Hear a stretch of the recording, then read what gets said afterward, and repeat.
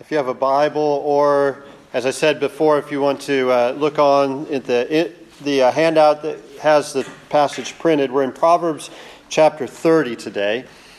A word of where we've been, where we're going. We're going to wrap up Proverbs, our study of Proverbs, next week with a look at Proverbs 31, particularly the familiar passage of the excellent or the godly wife that's presented there.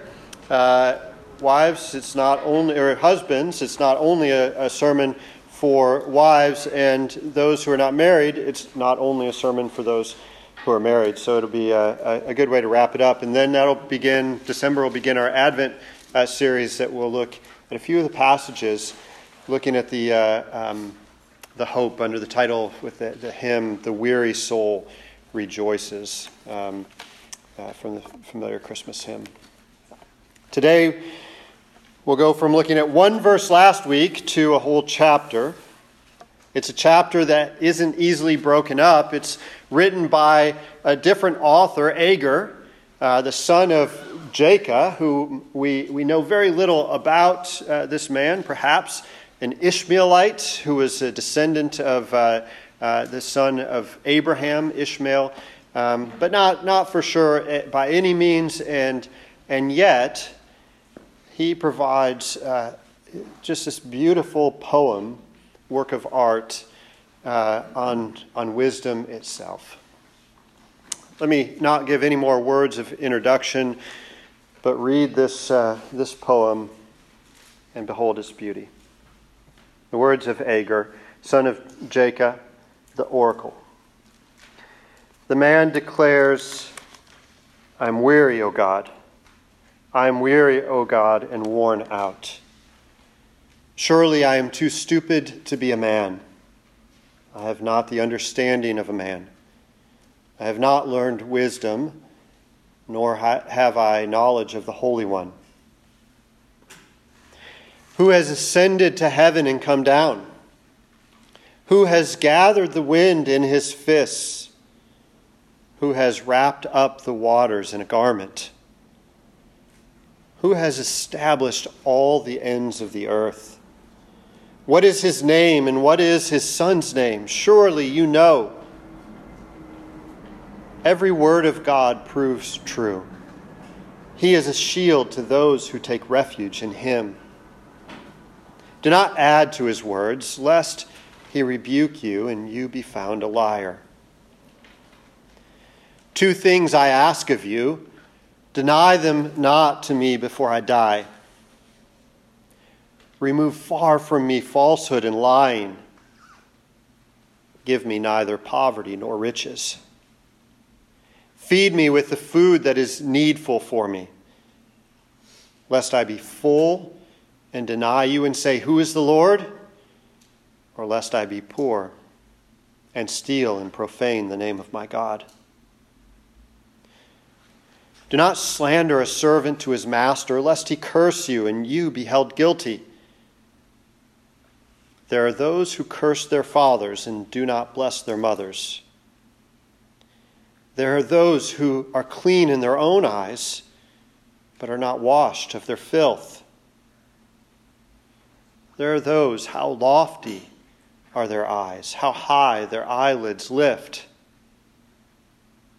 There are those whose teeth are swords, whose fangs are knives, to devour the poor from off the earth, the needy from among mankind. The leech has two daughters. Give, and give, they cry. Three things are never satisfied. Four never say enough. Sheol, the barren womb. The land never satisfied with water. And the fire that never says enough. The eye that mocks a father and scorns to obey a mother will be picked out by the ravens of the valley and eaten by the vultures. Three things are too wonderful for me. Four I do not understand. The way of an eagle in the sky. The way of a serpent on a rock.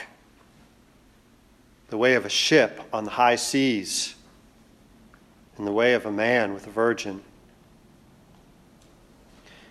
This is the way of an adulteress. She eats and wipes her mouth and says, I have done no wrong. Under 3 things the earth trembles. Under 4 it cannot bear up. A slave when he becomes king, and a fool when he is filled with food. An unloved woman when she gets a husband, and a maidservant when she displaces her mistress. 4 things on earth are small, but they are exceedingly wise. The ants are a people not strong, yet they provide their food in summer. The rock badgers are a people not mighty, yet they make their homes in the cliffs. The locusts have no king, yet all of them march in rank. The lizard you can take in your hands, yet it is in kings' palaces. 3 things are stately in their tread. 4 are stately in their stride. The lion, which is mightiest among beasts and does not turn back before any. The strutting rooster, the he-goat, and a king whose army is with him. If you have been foolish, exalting yourself, or if you have been devising evil, put your hand on your mouth, for pressing milk produces curds, pressing the nose produces blood, and pressing anger produces strife. The grass withers and the flower falls, but God's word, this word, stands forever. Let's pray. O Lord, our God, may the words of my mouth and the meditations of all of our hearts be acceptable in your sight. May we behold the beauty of your word. May we behold the beauty of who you are and see a little bit more through this poem, this passage today. The words of Agur. And may they become our words as well. We ask this in Jesus' powerful name. Amen. A few months ago, I was sitting in a class just with a church history professor whom I respect and admire and have really appreciated his work. But something stood out in the class. He was commenting about art and not liking modern art. It's abstract. Abstract art, that is. It doesn't reflect oftentimes the things that we see. And I could relate a little bit with his dislike of abstract art, and certainly in past years or in past parts of my life found it more difficult to appreciate. But I've come to appreciate it more in part because I know that the artist almost always, there are some exceptions, almost always has something, a purpose that they're trying to communicate. Now, whether that's a good purpose or an ill-founded purpose is another question. But there's always purpose in the art, but it takes a little bit more time to come to the appreciation of what the artist is communicating. Sometimes we just need to sit before the art to see the intricacies, the complexities, the apparent contradictions, the difficulties that are in life that sometimes are not visible in just the things that we see and can observe. The beauty of creation depicted by some artists is marvelous. Photography or even artists' renderings of landscapes are beautiful. But they never can capture all of the detailed intricacies of each individual leaf. They can never capture what's going on inside the tree's trunk and the life that exists below the ground. There's always more around us in a person's life or in even the nature around us than what the eye can see, than what we can observe. And when we come to God, it's right and good to come to places where we say, I can't fully understand. I don't have this one completely nailed down. And this poem, with its lists of 3 things, or rather 4, is one that we can never quite figure entirely out. And that's okay. For certain things may jump out at us at different times in our lives. It calls for us to sit down and just spend minutes or even hours beholding the artist's work, to see and to hear the voice of God in its intricacy and complexities. The overarching purpose of this poem is that the writer and the hearer understands his or her position in relation to God. It has familiar echoes with other wisdom works. Job and Ecclesiastes in particular identify and recognize that we are so small compared to God, that our wisdom is nothing compared to God, that we can identify with the author when he says, I am weary, O God. I'm worn out. Surely I'm too stupid to be a man. I have not the understanding of a man. I have not learned wisdom, nor have I knowledge of the Holy One. It echoes the words of Job as he wrestles through the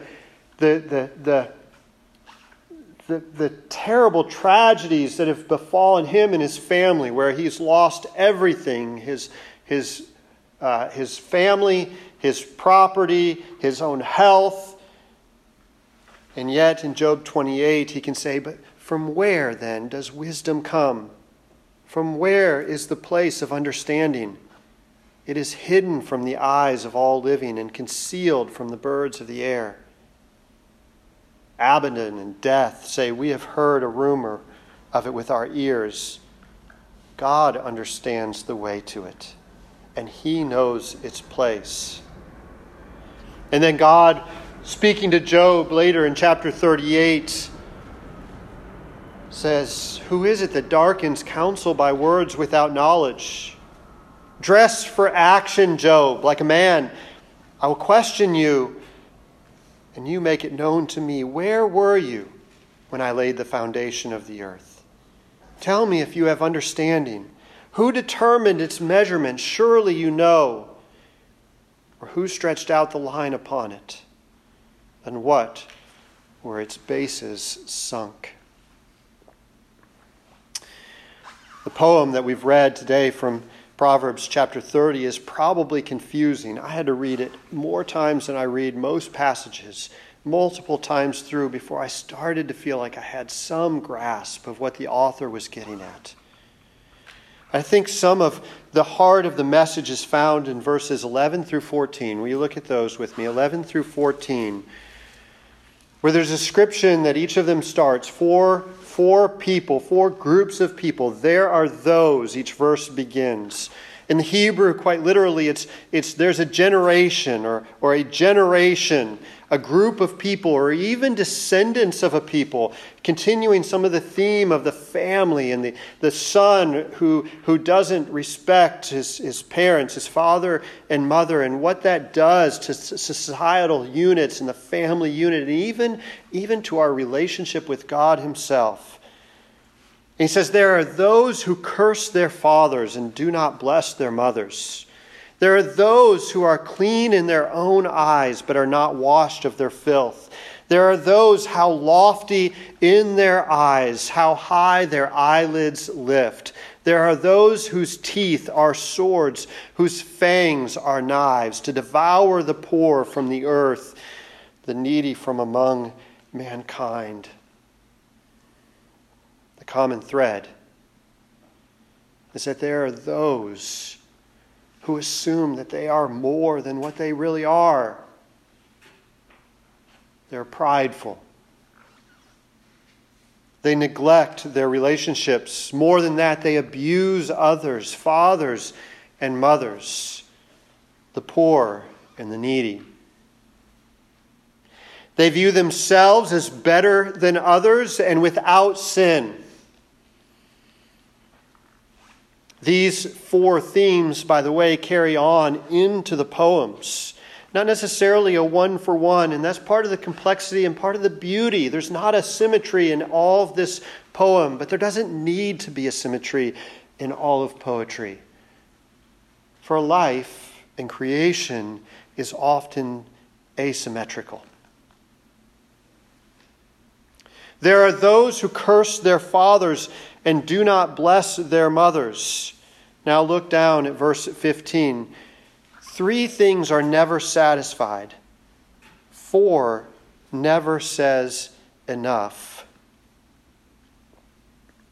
And then verse 17, the eye that mocks a father and scorns to obey a mother will be picked out by the ravens of the valley and eaten by the vultures. As if to interpret the 4 things, the 3, no 4 things that represent the never being satisfied, but can be seen most clearly in a child who says to a parent or parents, I don't need you. I don't want you. I don't love you. I wish you were dead. And of course, it finds its clear outworking in the story that Jesus tells of the parable of 2 sons, a prodigal son and the older son. And the prodigal son says to his father, I don't need you giving me my inheritance. And yet the older son proves to not truly love his father either, in not seeing the opportunity to bring the younger son back in the hardness of his heart.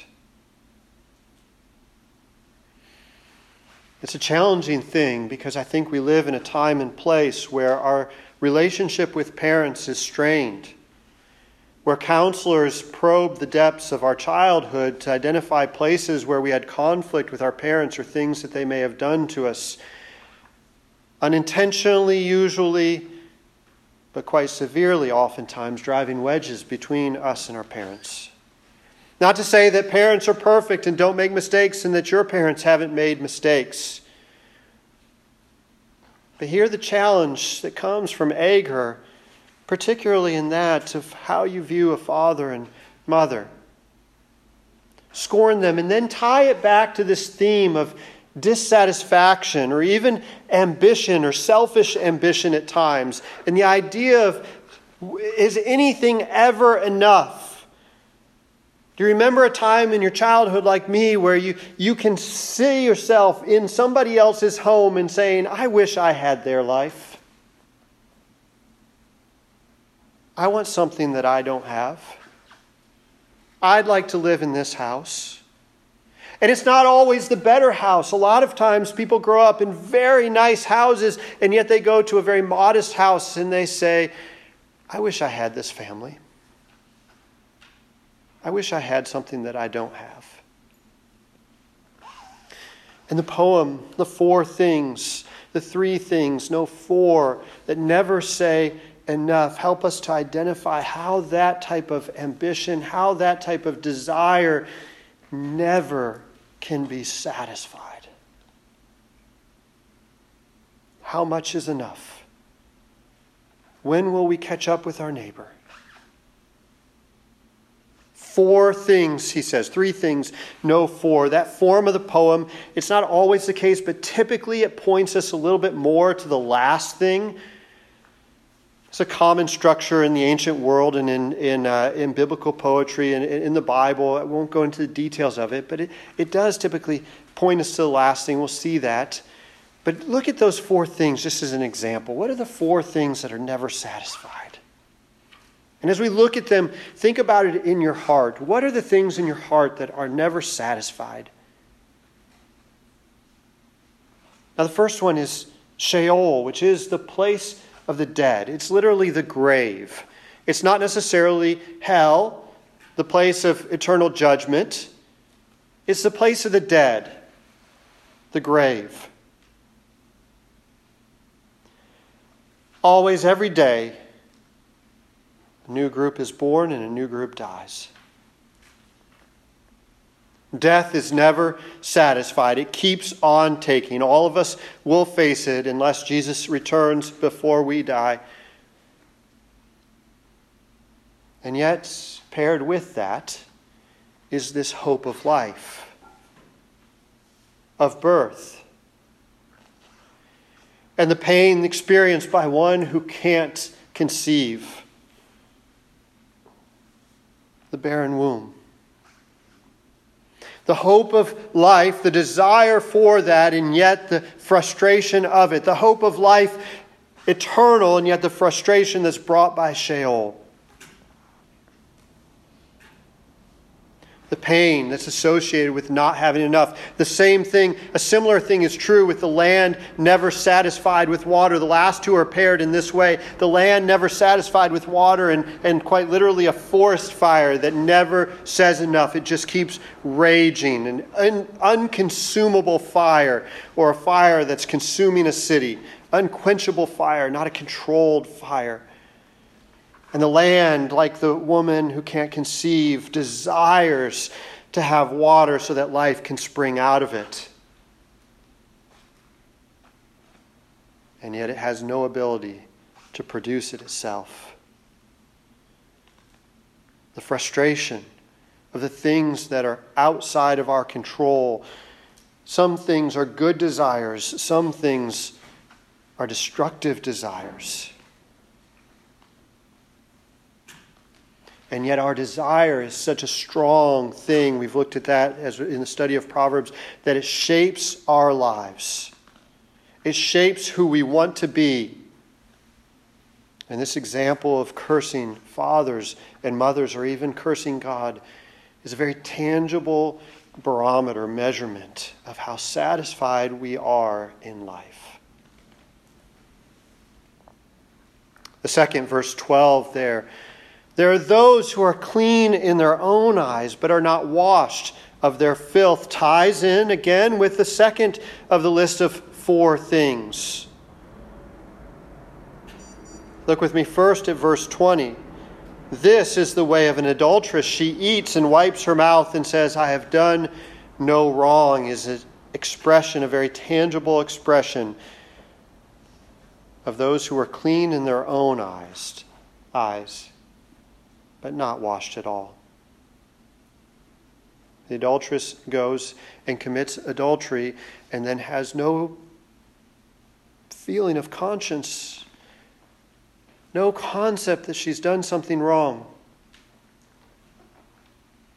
The adulterer is equally guilty in the act, in the story of Tamar and Judah, and the attempt of Judah to convict Tamar is the best example of that in the Scriptures. It's not against women in some way, but just an example.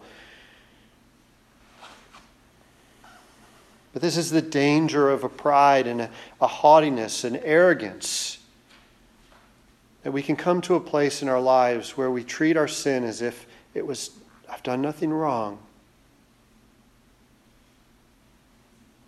I let my sin get the best of me, and I walk away feeling justified.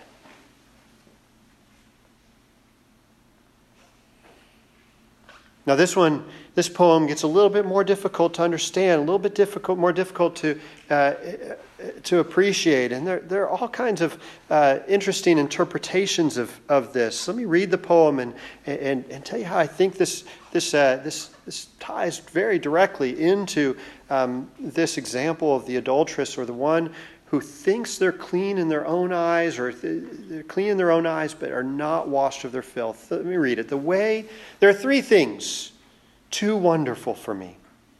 Four I do not understand. The way of an eagle in the sky. The way of a serpent on a rock. The way of a ship on the high seas. And the way of a man with a virgin.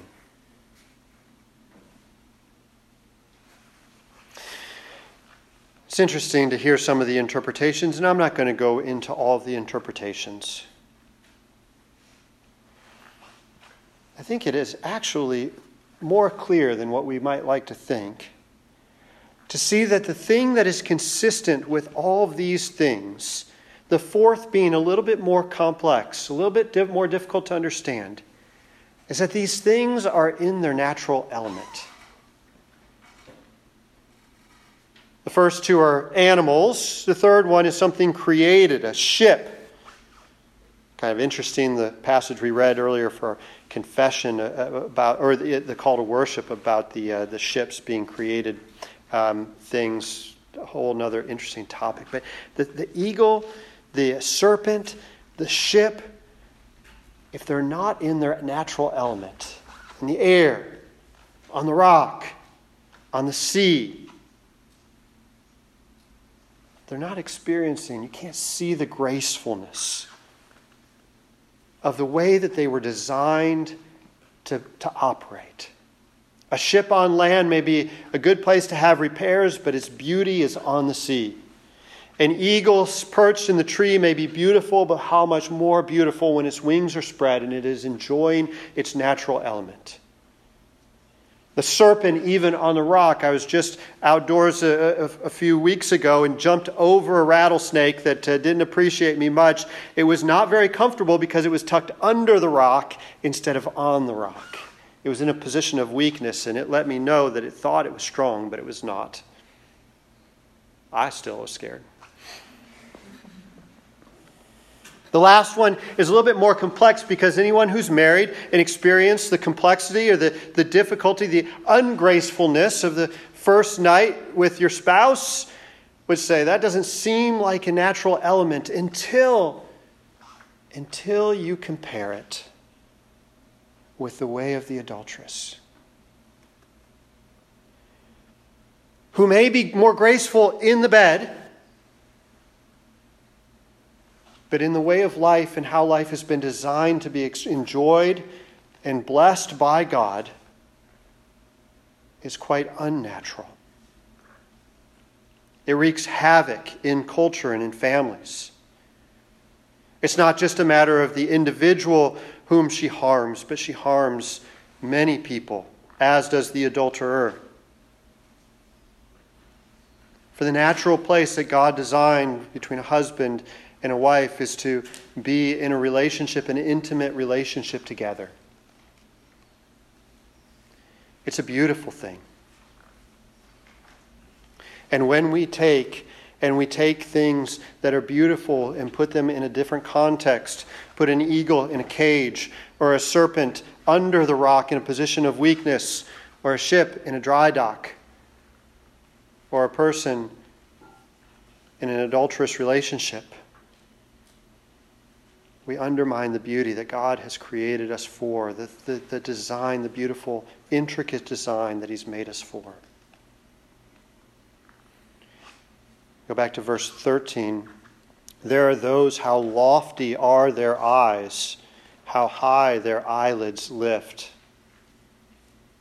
And also 14, interestingly, they combine these. There are those whose teeth are swords, whose fangs are knives to devour the poor from off the earth, the needy from among mankind. You have here both the arrogant, the proud, the prideful, and the abuser, the harmer, the user. And again, look toward the end, all the way to verse 32, and you hear these two things demonstrated.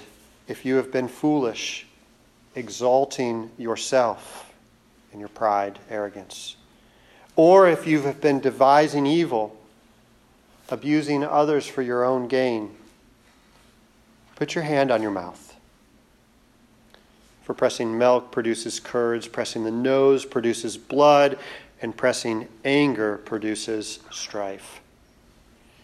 That last line, I'm going to let you behold a little bit more and try to figure out.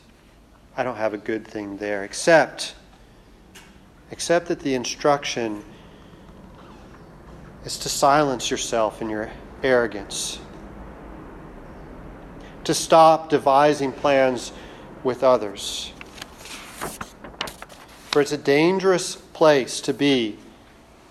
It's a place that you put yourself in the position of God. And you end up using others. And when you use others, there's no way for you to love or be loved by others.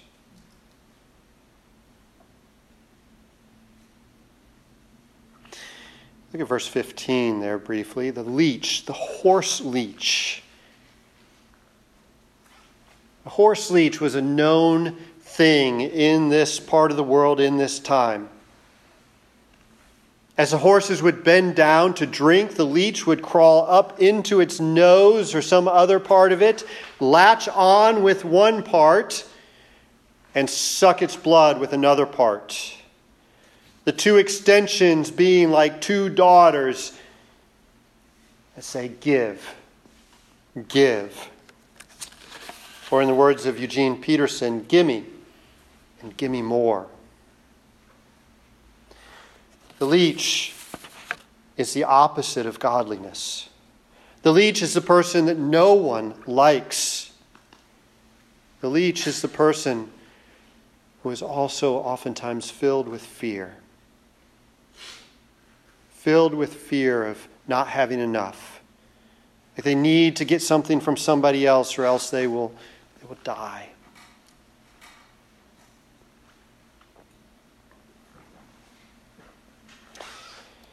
The prayer of verse 7 through 9 is the only prayer found in the book of Proverbs.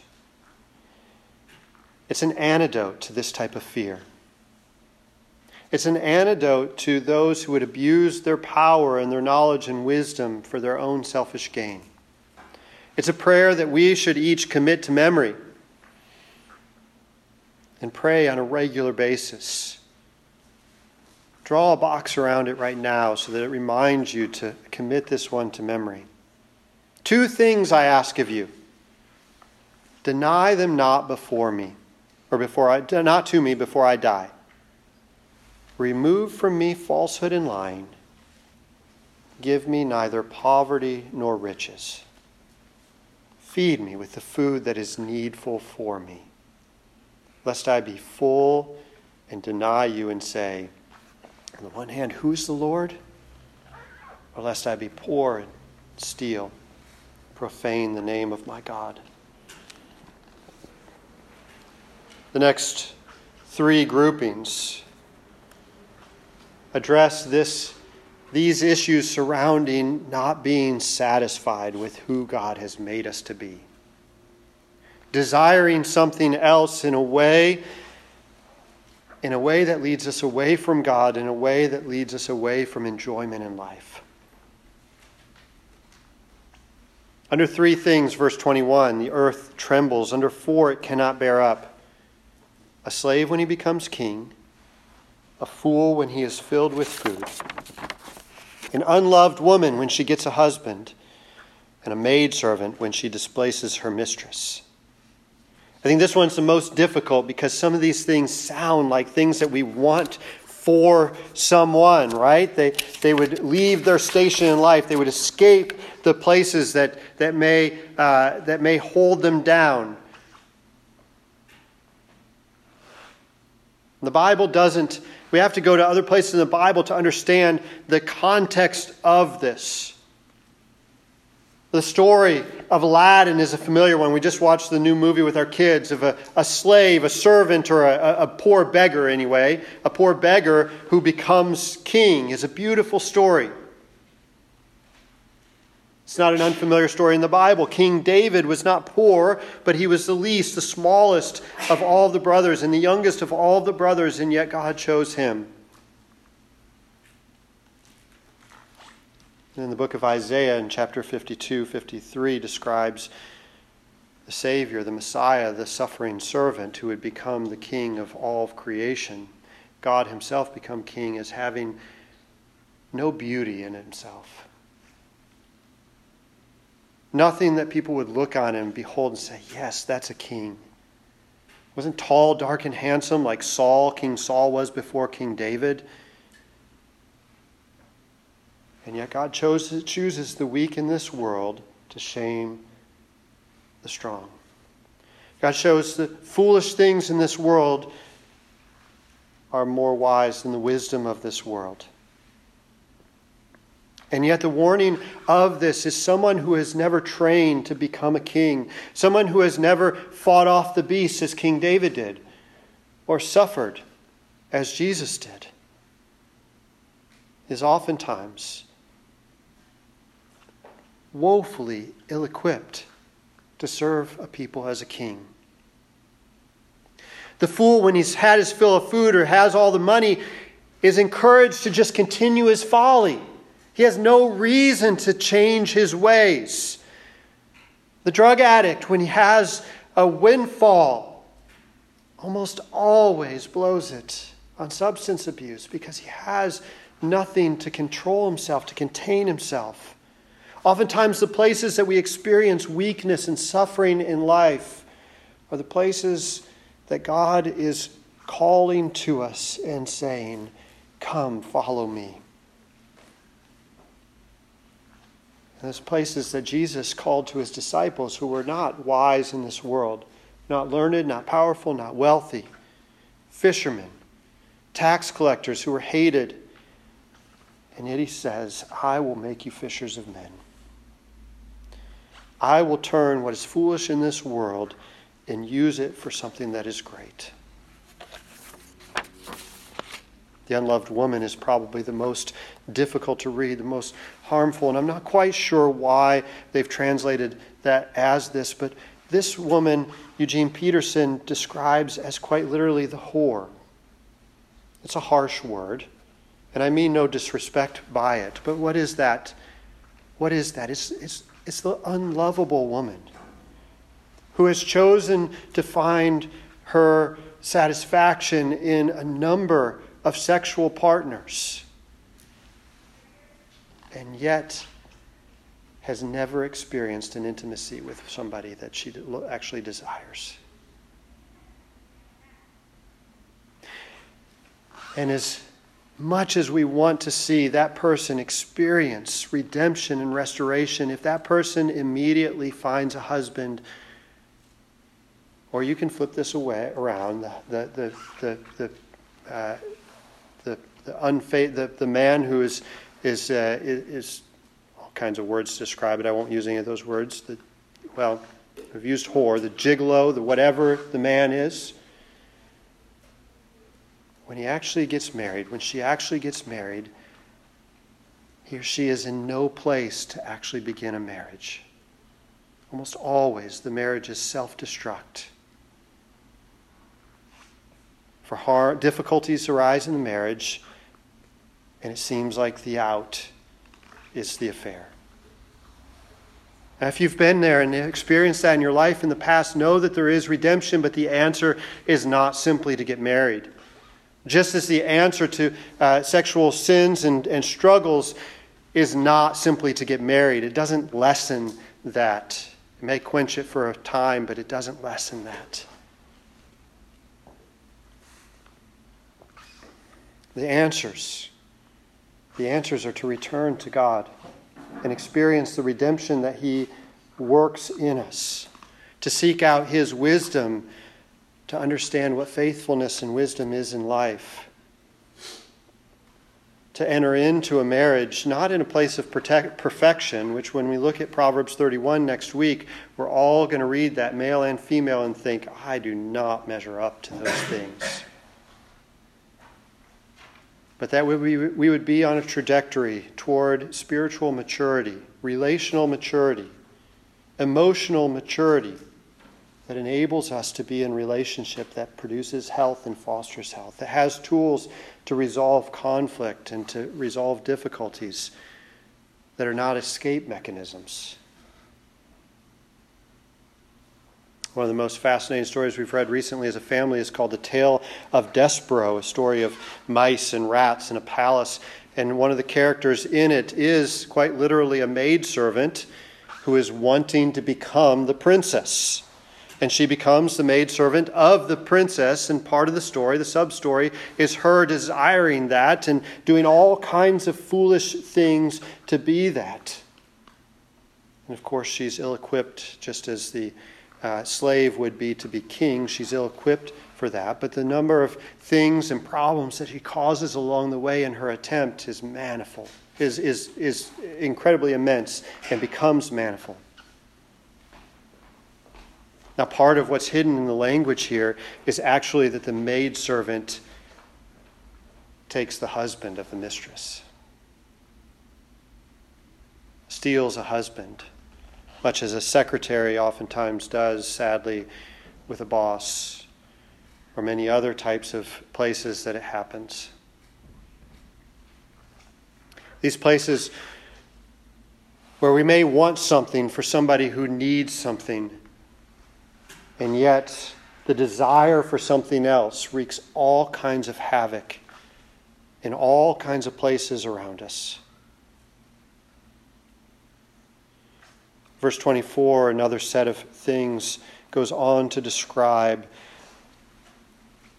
the things that may seem insignificant if you think that the slave or the maidservant is insignificant. That your role in your job, whatever it is insignificant. These four things are meant to be a reminder that God uses the things that seem small in our world to do great things. Four things on earth are small, and yet they are exceedingly wise. Using anthropomorphic language, poetic language, the ants are a people not strong, yet they provide their food in the summer. Proverbs earlier described that work of the ants that are storing up for the winter. They're planning ahead. They're using wisdom. The rock badgers, or perhaps the marmot-type animals, they're not mighty, they're small, and yet they have found a place of security in the cliffs. The locusts, they have no king, but quite literally, they take over a field as if they were marching in rank and can destroy with the power of an army. And even the lizard finds its way sneakily into the palace, as I'm sure lizards have found their way into many of your homes, past the most guarded, the most secure places in all of a country, the king's palaces, and yet they can get through. The last poem is the one, again, that I still need to behold and look at to understand more. But these things are contrasted with the smaller things in a way to affirm that sometimes the might is right. The king is good. The lion is powerful, the mightiest among beasts. And perhaps C.S. Lewis, when he wrote his famous Chronicles of Narnia, was looking at this poem, this passage. For it does represent Christ himself in his good kingly power. For not all who have power are evil or cause harm. And yet you have two other things that seem to just strut. You know, they have the walk, but they have no power within them. The strutting rooster and the he-goat. Can't imagine anyone looking at either of these as symbols of power. And again, with the three things pointing to the fourth, as the most significant is the king. The king who has the support of his army because he's a good leader. The king who is powerful because he is a good king, a servant king, one who leads well. It is the culminating place of this passage, and it points us most auspiciously to the work of Christ, who is that powerful king, who has fulfilled and defined and identified himself with verse 6. Every word of God proves true. He is a shield to those who take refuge in him. Do not add to his words, lest he rebuke you and you be found a liar. He is the one, perhaps even in verse 5 that we're pointing, end of verse 4, pointing forward to. What is his name and what is his son's name? The Son of God is the King who rules over us in this good way, demonstrating for us how to avoid arrogance, taking the position even of a servant, being born in a manger, suffering as the worst of humans do, or the most, not worst, but the people in the worst positions in humanity have suffered, fleeing for his own life, being pursued even to the point of death on a shameful cross, honoring his father and mother. The one being clean, actually clean, and yet dying for our sins, taking the penalty for our sins. Being in a position high and lofty, and yet he doesn't demonstrate it or doesn't demonstrate it outright to those who ask him to do it. He has the power of the sword to bring death to any around him who oppose him. And yet he goes to the poor and the needy, and he meets their needs. The power of God is summarized in this beautiful poem. I've dissected it perhaps too much today. I'm always fearful of dissecting the Word of God. I think oftentimes we pull it apart to the point where it's lost any kind of beauty and certainly any kind of life in it. Having said the things I've said and preached this, go back and read the poem multiple times this week and in all of your life, and behold the beauty of God.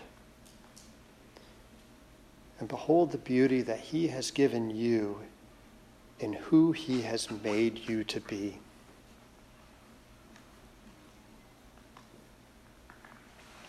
The words of Mr. Rogers are beautiful in this respect.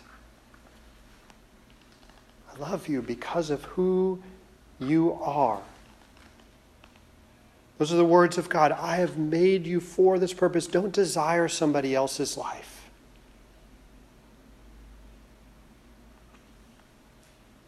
Don't be haughty.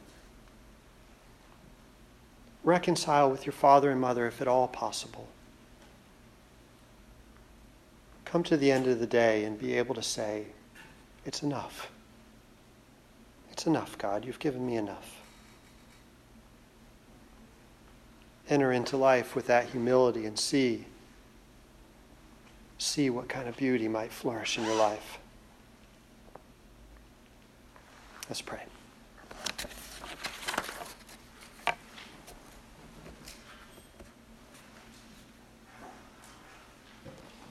Jesus, to look on you is too beautiful than what we can possibly endure as sinful creatures who have said to you over and over, we don't need you. I don't need you. I can handle this. I don't want you. I don't want your commandments. They seem burdensome to me. Father, will you help us to experience the freedom of an eagle in the sky in its natural place, the freedom of a serpent on a rock, or a ship in the sea, or a husband or wife with their spouse.